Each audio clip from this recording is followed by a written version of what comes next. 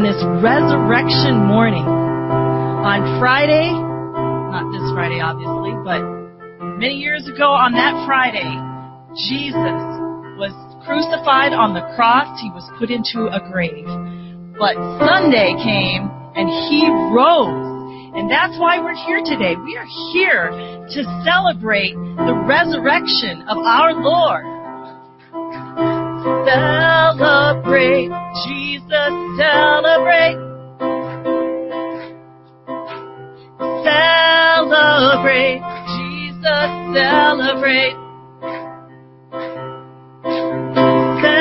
Celebrate, Jesus, celebrate. Celebrate, Jesus, celebrate. Celebrate, Jesus, celebrate. Celebrate, Jesus, celebrate. Celebrate, Jesus, celebrate. Celebrate, Jesus, celebrate. He is risen. He is risen, and He lives forevermore. He is risen. He is risen. Come on and celebrate the resurrection of our Lord. Celebrate, Jesus, celebrate.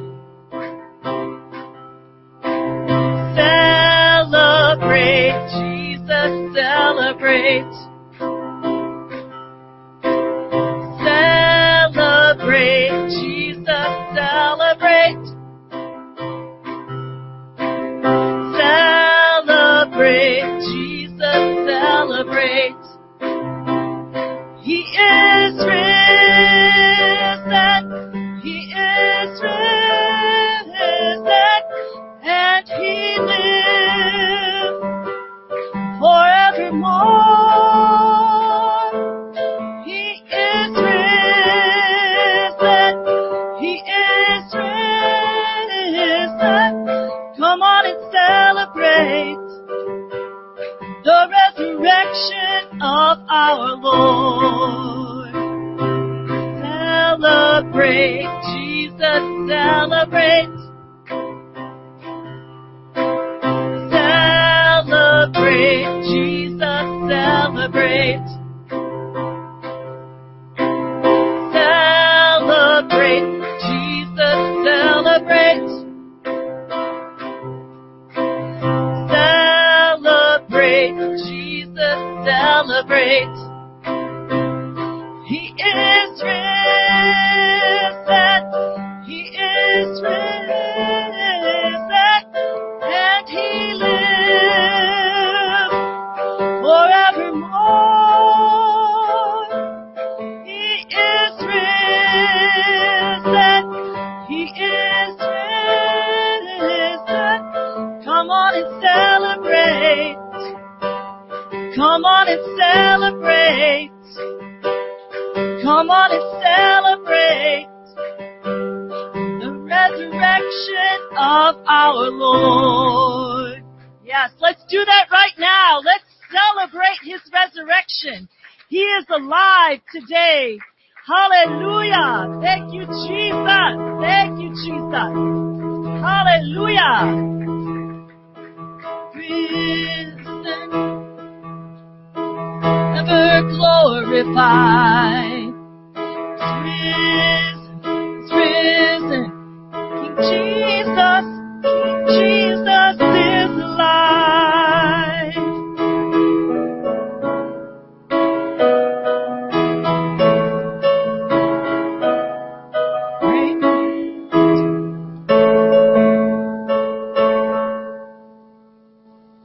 Great, where are you now?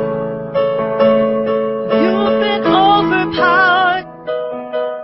Death, where is your sting?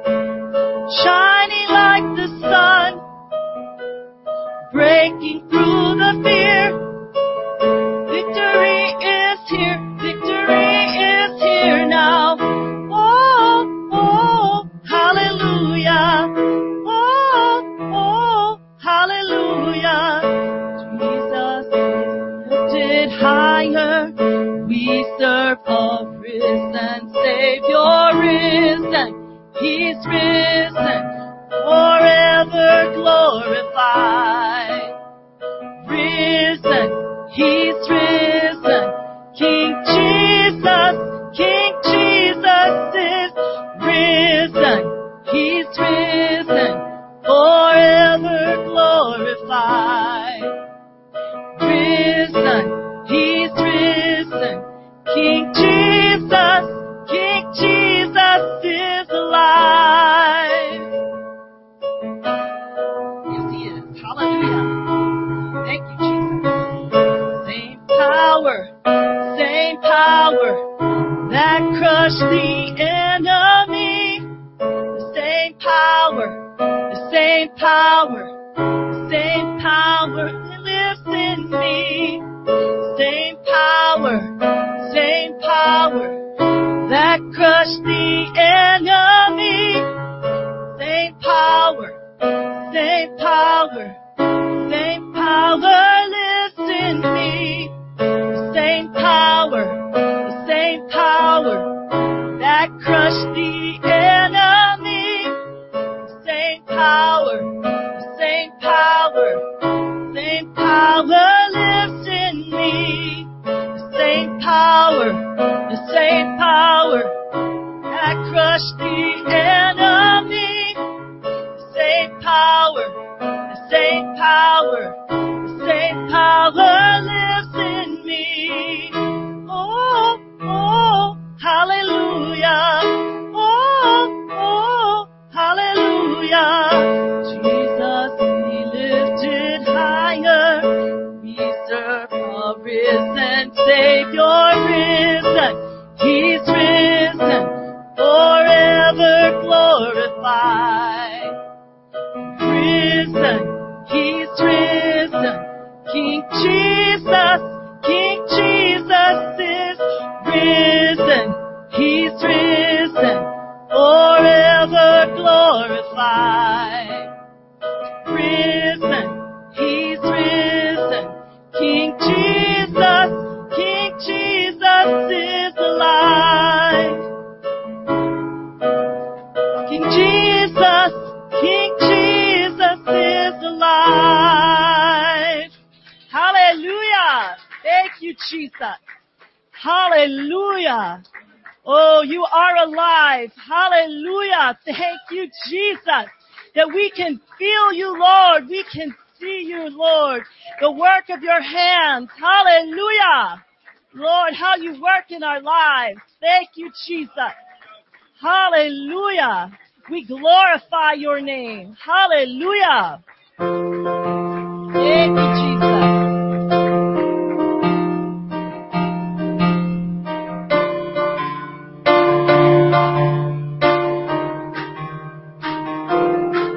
I will bless the Lord. I will praise His name. I will bless the Lord. I will praise His name. For the rest of my life, I'll forever proclaim He's good. He's good. Oh, magnify the Lord with me. Let us exalt His name. Oh, magnify the Lord with me. Let us exalt His name. For who is like our Lord and King? His glory and His fame. He is exalted up in the heavens. I will bless the Lord. I will praise His name. I will bless the Lord. I will praise His name. For the rest of my life, I'll forever proclaim He's good. He's good. Oh, magnify the Lord with me. Let us exalt His name. Oh, magnify the Lord with me. Let us exalt exalt His name. Who is like our Lord and King? His glory and His fame. He is exalted up in the heavens. I will bless the Lord. I will praise His name. I will bless the Lord. I will praise His name. For the rest of my life, I'll forever proclaim He's good. He's good. I will bless the Lord. I will praise His name. For the rest of my life, I'll forever proclaim He's good. He's good. He's good. He's good. I will bless the Lord. Yes, let's do that right now. Let's bless His holy name. Hallelujah. Praise God. He is indeed today the risen Savior. Let's praise His name this morning because He is victorious over all the power of sin, death, and the grave. Hallelujah, Jesus. Praise God. And He gives that to His people this morning. Amen. Praise God. He is the risen Savior. There are people that want to keep Him in the grave. There are people that want to keep Him on the cross. But He is not in the grave and He is not in the cross today. He is alive forevermore. Praise God. And that life is ours to have. It is the free gift of God, if we will receive it. Amen. Amen. That is the only reason He came, was to suffer on a cross and die in our place, so that we wouldn't have to. Amen. God bless you this morning. You can be seated. Thank you so very much. It's so good to see everyone here this morning on this Resurrection Sunday. Amen. Yeah. Sunday school, you can be dismissed. Amen.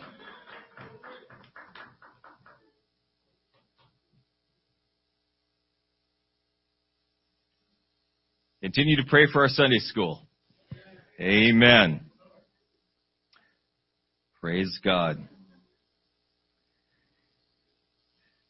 Our opening scripture this morning is going to be found in the book of John chapter 3.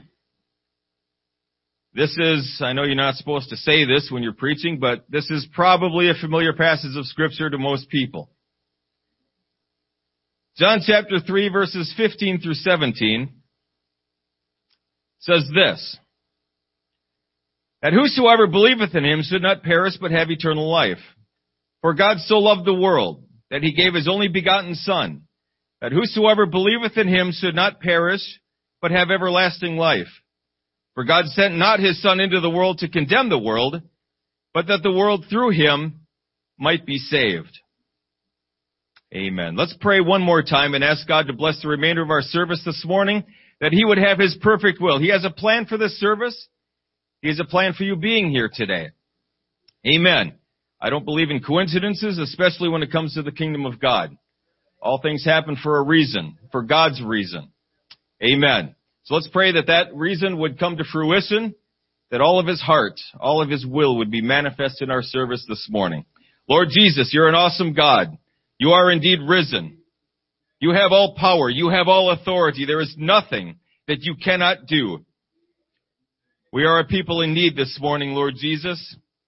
We come to You. We turn to You. Our eyes, our ears, our hearts are attent unto the voice of the Lord our God today, that we would receive of You wisdom, knowledge, instruction, that our needs would be met in You this morning. Above all else, Lord, that Your great and mighty name would be glorified in our midst. These things we ask in Jesus' name. Amen. Amen. There's a story told there was a preacher, he got up in front of his congregation one Sunday, and he was trying to get them to understand that we don't have forever. That at some point, should the Lord tarry, we're all going to die. I mean, it's not a comfortable thought, but it's true nonetheless. If the Lord doesn't come in the next 200 to 300 years, I'm not going to make it. They're going to plant me. Right? So the preacher was trying to get the congregation to understand this, so he just, not knowing how else to say it, he said, at some point in time, you're all going to die. Everyone in this congregation is going to die. And they were stunned. You know, that's something everyone knows, but you don't just come out and say it like that. Except for one guy in the back, he was laughing. He said, well, I'm good. I don't belong to this congregation.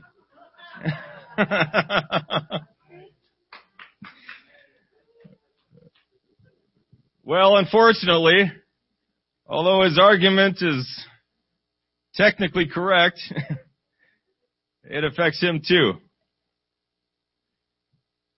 So we do know that, should the Lord tarry, at some point, all of us are going to pass this mortal coil. It's a part of life. It's a part of the curse that sin brought into the world. It's not an event that any of us are really looking forward to. We know it's coming, should the Lord tarry. We make plans for it later in life. We have life insurance so that the kids are taken care of, the bills are paid, all of these things. But it's not, at least in my life, it's not something I'm actively pursuing. I'm not looking forward to the day where I'm on my deathbed. I do want to see Jesus, but as the saying goes, I don't know if I want to see him today. And so, with this understanding, you know, and the reason for that is because we love life. We love the fact that we're alive and that we have things going on and we have all of this potential in this future. It doesn't matter if I'm 3 years old or 103 years old. I still have a future. I still have something to look forward to. And so, certainly the younger we are, the more of a future we have to look forward to. I've burned probably a good half of mine. And so, when I was a teenager, I mean, the world was my oyster. That's all I had was potential. I could do anything I wanted to do. Well, since that time I've made some choices and that means that other choices are no longer left on the table and I still have a future. But the choices are a little bit less or maybe a bit more refined, a bit focused than they were before. Prospect of me going to college and getting a degree is not as likely as it was when I was 18. So, but I still love my life. I still look forward to relationships that I have, relationships that I'll build in the future.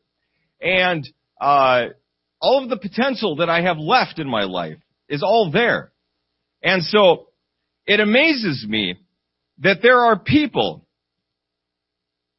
given the right set of circumstances, they will willingly lay that down.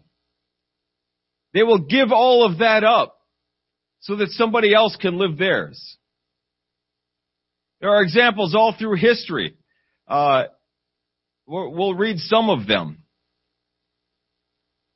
And these men, these women that end up doing that, laying down their lives so that others might live, are generally not what you would consider a very heroic person. They are unassuming. They have a sense of duty maybe, but again, they're people with lives and relationships and a future that they could spend themselves if they would just take a few steps this way or just do what they were told and get out of harm's way. But instead they do the opposite. What possesses someone to do that? What would make someone give all of that up? It's more than just a heartbeat. It's a whole future. It's all of the relationships that that person had. What would possess someone to do that? PFC Bryant H. Womack, in Korea on March 12, 1952, he was the only medical aidman attached to a night combat patrol when sudden contact with a numerically superior enemy produced numerous casualties. Womack went immediately to their aid, although this necessitated exposing himself to a devastating hail of enemy fire, during which he was seriously wounded. While he was aiding one man, he was again struck by enemy mortar fire, this time suffering the loss of his right arm. Although he knew the consequences should immediate aid not be administered, he still refused aid and insisted that all efforts be made for the benefits of others that were wounded. Although unable to perform the task himself, he remained on the scene and directed others in first aid techniques. The last man to withdraw, he walked until he collapsed from loss of blood and died a few minutes later. Pharmacist's mate, second class William D. Halliburton. Serving in a rifle company with the 5th Marines on Okinawa, exposed to enemy fire, he rushed to aid a fallen Marine the farthest away. Shielding the man with his own body while administering aid, Halliburton was mortally wounded. Hospital apprentice first class Fred F. Lester. On June 8, 1945, Lester served with an assault rifle platoon on Okinawa. Spotting a wounded Marine beyond the front lines, he crawled to him despite being hit twice by enemy gunfire and pulled him to safety. Refusing medical treatment for his fatal injuries, Lester guided squad members in providing medical treatment on the rescued Marine and to others before dying shortly thereafter. Pharmacist mate first class John H. Willis. On Iwo Jima on February 28, 1945, while aiding fallen Marines during a fierce action, he was wounded and ordered back to the battle aid station. Disregarding his injuries and the order, Willis returned to the battle area to resume casualty assistance. He was helping a wounded Marine when the enemy attacked with hand grenades. After throwing 8 grenades back at the enemy, he was killed when one exploded in his hand. The Marine he was caring for survived. Corporal Thomas William Bennett, the second conscientious objector to receive the Medal of Honor, died at age 21 while rescuing wounded soldiers in Vietnam. On February 9, 1969, his unit came under intense fire, and Bennett risked gunfire to pull at least 5 wounded men to safety. That evening, his platoon sergeant recommended him for the Silver Star. Over the coming days, Bennett repeatedly put himself in harm's way to tend to the wounded. On February 11th, while attempting to reach a soldier wounded by sniper fire, Bennett was gunned down. And on these stories go. I chose a few, but I mean, history is replete with these kinds of examples of people who would selflessly give themselves and lay down their lives so that others might live. Again, I ask the question, why? What would possess someone to do that? All of our examples this morning are military. We can assume, at least in World War I, World War II, that men would join up for patriotism, love of country, love of the ideals of freedom and democracy. But is that why they would choose to do something like that? Wouldn't freedom and democracy and country be better served if they were still living?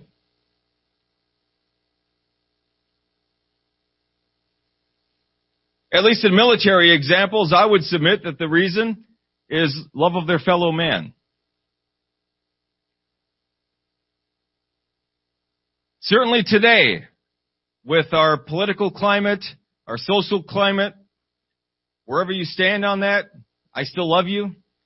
I have my position, everyone has theirs, but my point being that it's extremely volatile and it's extremely polarized. And so someone joining today will probably have different motivations than 50 or 100 years ago. But one thing remains the same. In a combat unit, when men are standing together facing enemy fire, they will do things for that man next to them that they would have not considered possible before joining. And there are a lot of ideas why, a lot of reasons given. But you come to love that person standing to your left and to your right. You come to love them to the point where it's an easy decision. You get to know their families, their girlfriend, their parents, whatever it is. And you become very close to them. And it becomes very easy at that point when you see that friend of yours bleeding out to give yourself for him. It's because of love. Love motivates someone to do that. They love them more than they love themselves. We see the selfless attitude in the life of Moses. Although we certainly see instances of Moses losing his temper, becoming frustrated, I'm not going to slight him. I'm not going to judge Moses. I can't imagine having to lead 2 million people, grumbling and complaining the whole way. I'd probably get a little discouraged from time to time too. But his was a life of ministry, a life of service. He didn't have any other agenda than to serve the nation of Israel, to teach them God's laws, to lead them from place to place as God instructed, to sit on the seat of judgment from morning until evening, settling disputes, questions concerning the law. That's all Moses did. That's all his life was spent doing, was ministering to the nation of Israel. His was a life of intercession. When the nation of Israel sinned against God, and God said, step aside, I'm going to wipe them out, and I will build of you a nation greater and mightier than them. Now that may not mean a lot to us today in the 21st century United States, but to Moses, he couldn't have received a much better promise than that. That was a big deal. To be the patriarch of God's people, that would have been pretty awesome. But he wouldn't have any of it. He continually interceded for the nation of Israel and turned aside God's wrath against their sin. His was a life of submissive obedience. He always obeyed God, except for one time. He struck a rock when he should have spoke to it. Doesn't seem like a big deal to us. It was a big deal to God. And because of Moses' position, God said, because you did that and you did not sanctify me in the sight of the nation of Israel, in the sight of my children, you will not cross this river Jordan.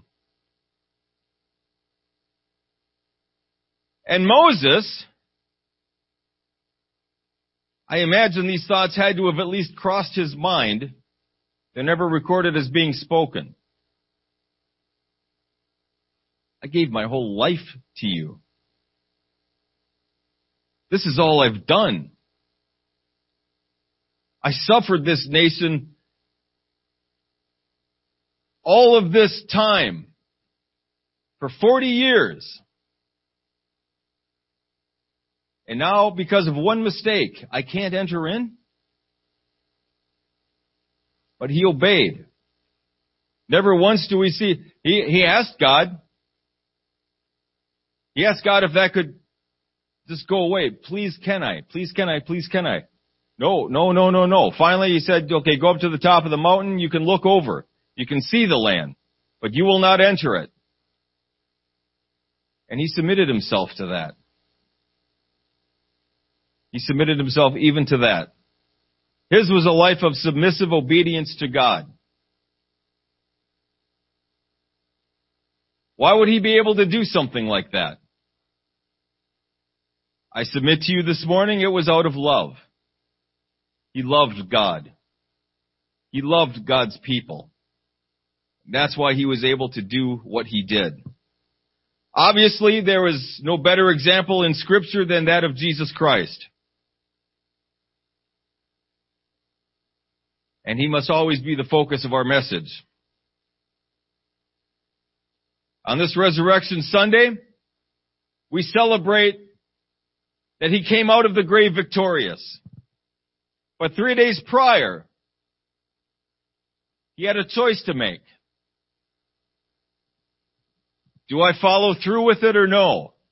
He was in the Garden of Gethsemane, praying to God that this would pass from Him if at all possible. His flesh did not want to go through with it. I can relate to that. Not being crucified, but not wanting to do something the Lord told me to do. Maybe we all can. But He prayed to God, if it's possible, let this pass from me. Nevertheless, not my will, but thy will be done. He submitted Himself to the plan of God, even unto death, the death of a cross. He laid down His life. Why? So we could worship Him as the Savior? So we could add a little bit more to His train? Not at all. He also did it out of love. He loved you. He loved me enough to suffer that kind of death. Imagine what He did. He gave up heaven and all the company of heaven. All the angels surrounding His throne, worshiping Him day and night. He had need of nothing. He's God. He would have never got hungry, thirsty, tired. He would have never felt pain or injury. That was so far beyond Him. But He chose to forsake all of that and wrap Himself in this flesh and subject Himself to the same temptations as you and I have. Because that's what comes as part of this package. When we're wrapped up in this, we have temptation. The enemy has an avenue with this thing. He gave all that up to wrap Himself in flesh and dwell among us. What a privilege that was, huh? To dwell with us. To be constantly second-guessed, criticized, looked down on, misunderstood, despised. That was Jesus' whole ministry. There were some that followed Him for the loaves and the fishes. There were a few that followed Him for the right reasons. Most did not. After the loaves and fishes ended and He started teaching some hard things, most of them went away. He turned to His disciples. Will you leave me also?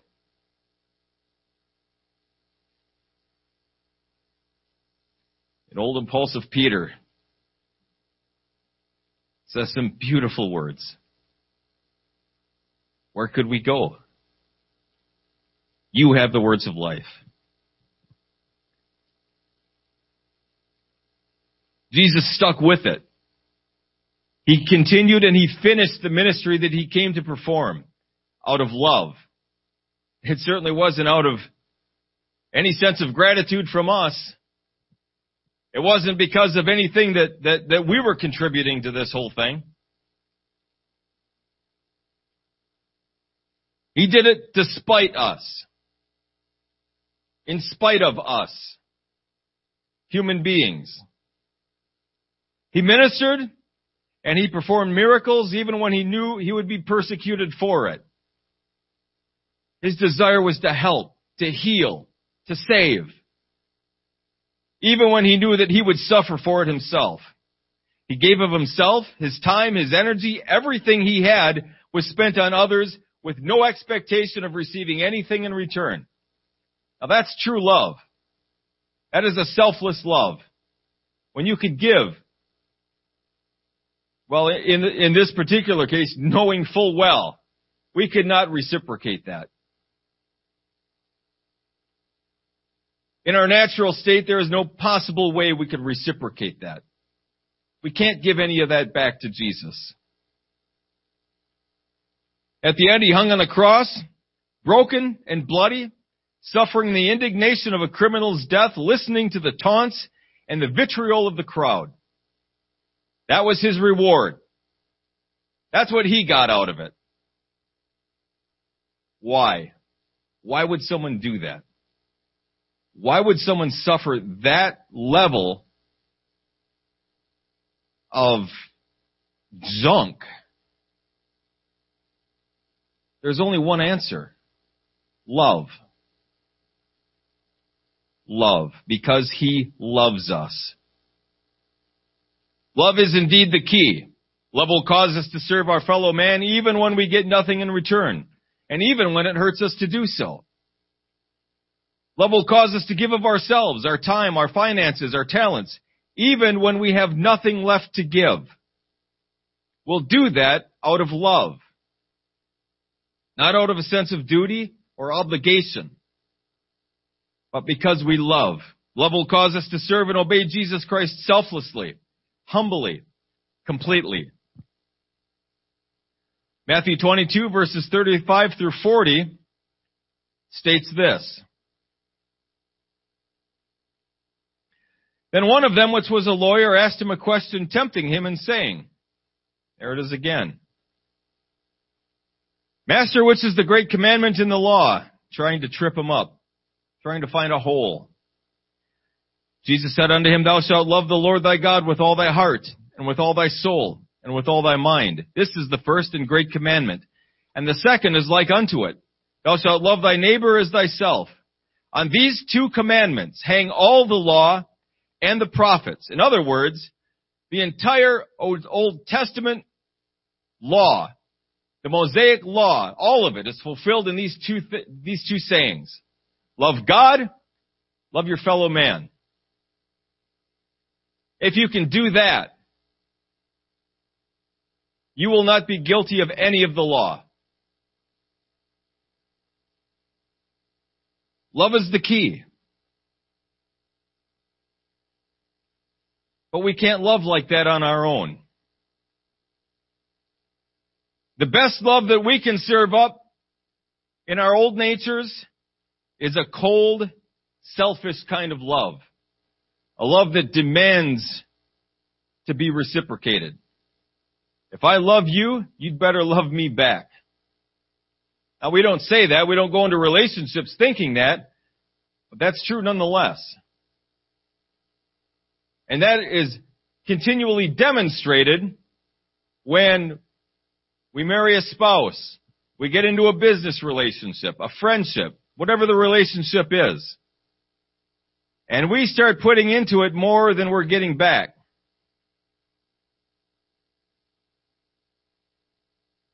At some point, that person is going to be frustrated.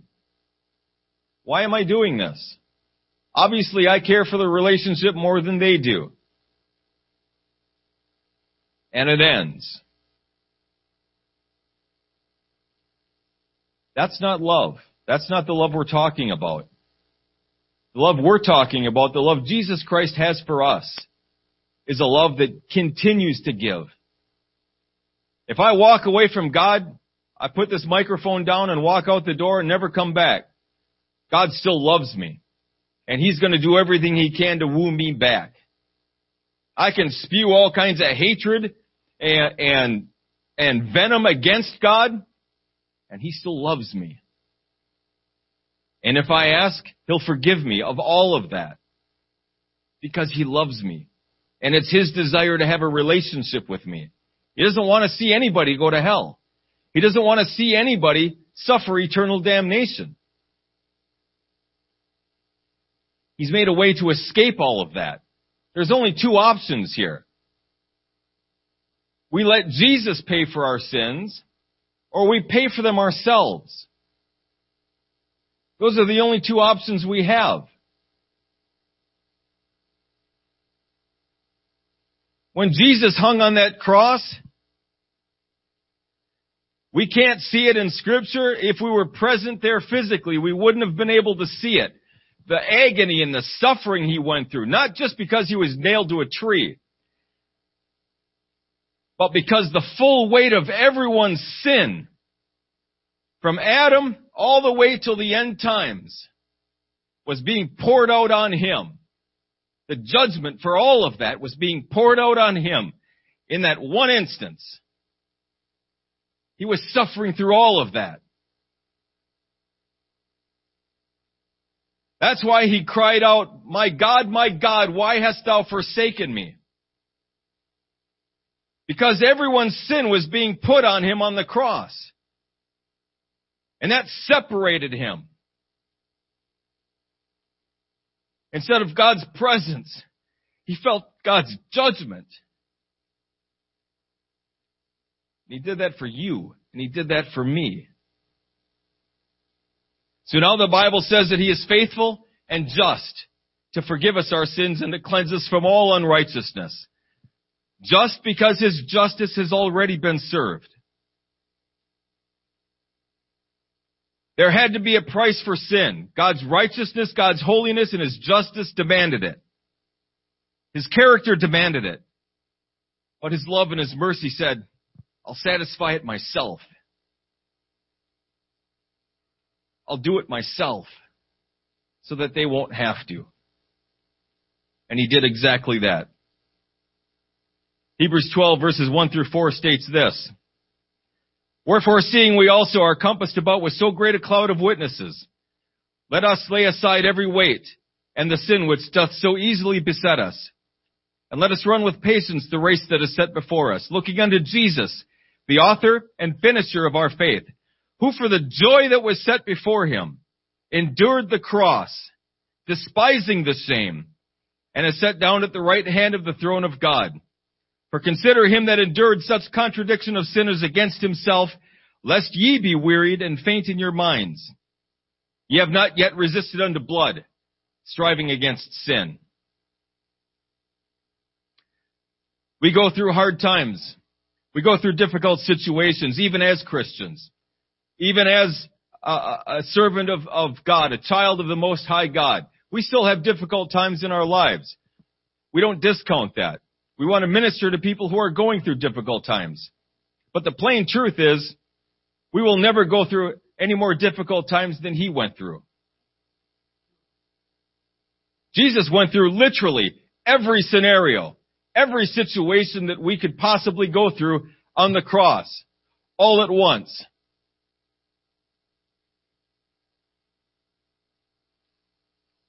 So in our times of discouragement, in our times of doubt, we can turn to him knowing with full assurance that he understands. Because he's already been through it. He did it on the cross. He was already through that situation that you're facing. Let him lead you through it. Let him carry you through it if that's what's needed. He loves you. And he wants the very best for you. The Lord has indeed set a race before us. In these times, discouragement, doubt, fear, we need only look to Jesus. He's our answer. He's our sufficiency. He's our provision. What was his attitude toward hard times? What did he do? He was a man just like you and me. He got hungry. He got tired.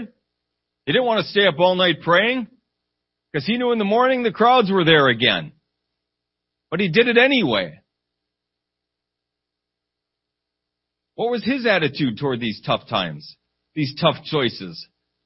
What did he do in the Garden of Gethsemane when he faced the toughest choice of all?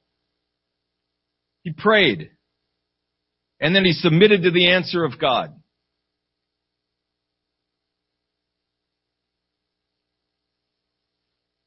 He suffered things we'll never face.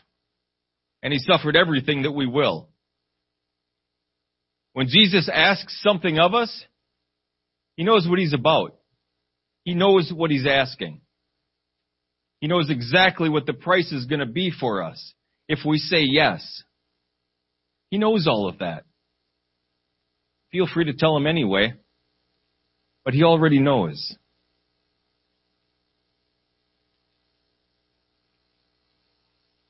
But whatever the cost is,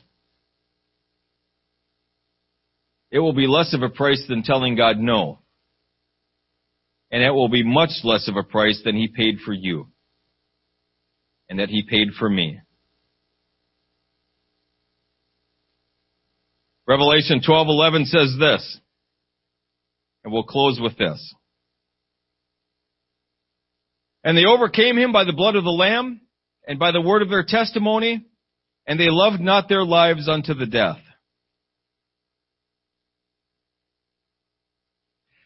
Having experienced New Testament salvation, having an understanding of what God did for us, and a selfless love of God and our fellow man, greater than the love we have for our own lives. When we have that, we are unstoppable. The enemy has nothing in us at that point. He has no foothold. He has nothing. He can take whatever he wants to take. He can do to us whatever he wants to do. But if we have these things, we're untouchable. They will not affect us. Paul said it this way, I am not moved. All of these prophecies concerning my imprisonment and death, I'm not moved by them. I'm ready to go and I'm ready to die if need be. How do we feel this morning? Jesus set a perfect example for us. He suffered, he died, and he rose again, victorious. The suffering and dying, he's going to take care of all by himself. All he's asking is that we participate in the resurrection. He doesn't want us to touch any of that other stuff. He doesn't want that for us. He did that so that we could experience the resurrection with him.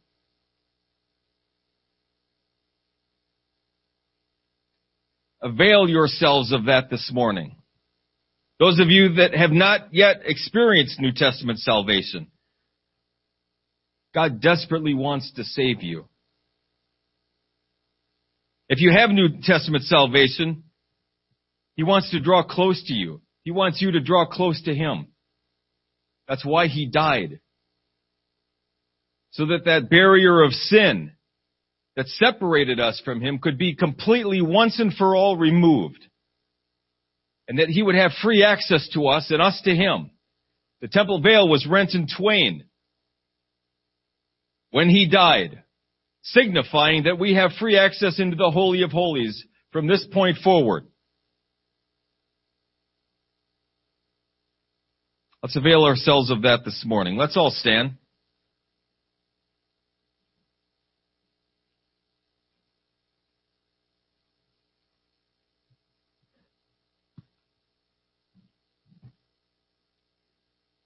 God went through all of that for one reason and one reason only.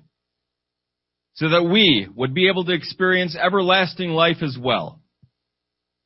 He created us as eternal beings. Beings that could live forever with him. That's his desire. I will never understand what he sees in me. I will never understand why he so desperately wants a relationship with me. All I can do is be thankful for it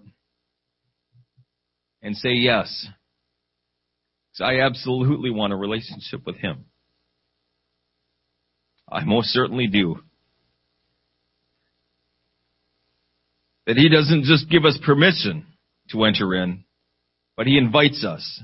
He asks us to come into His presence with desire and longing. He wants to meet with us. Wherever we're at in the building this morning, let's begin to talk to the Lord. Let's cry out to Him, talk to Him, however you want to, however you're comfortable speaking with Him. But speak with Him. Let Him speak with you. When I first came into this, I thought it was pretty crazy that people said that God talked to them. But He most certainly does talk to us. Let Him do that this morning. Lord Jesus, as one body, we come to You. You have risen from the dead, and You have conquered every enemy. Those things that have befallen us, the sin, the temptation, the death that we're born into, You have conquered for us. We don't have to experience any of those things any longer. You suffered death. Your body was put in a grave so that we wouldn't have to. Should You tarry, we will suffer physical death. But spiritual death is something we'll never have to face.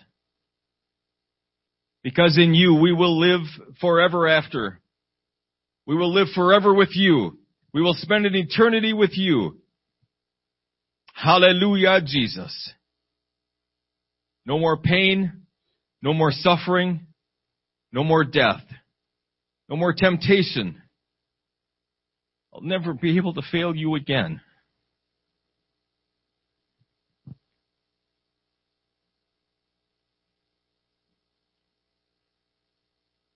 I can't wait for that day. To be like You, to exhibit perfectly Your character.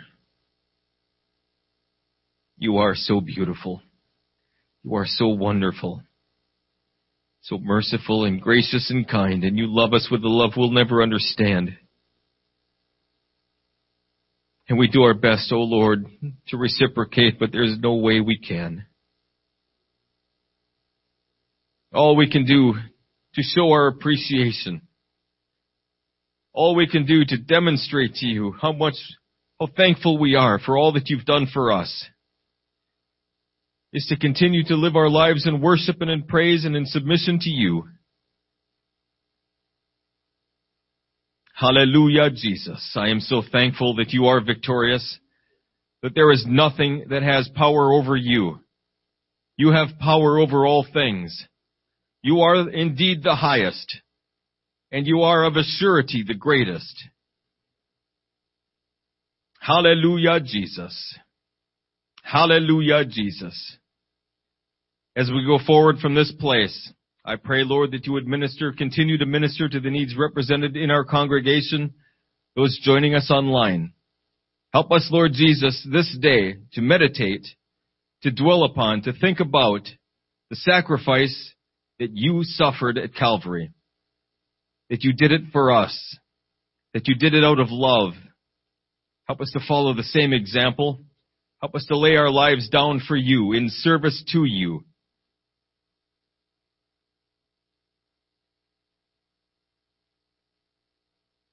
We desire to be raised in newness of life today. Those situations we face, the circumstances that have us down, that have us fearful, that have us in doubt, we desire victory over them this morning.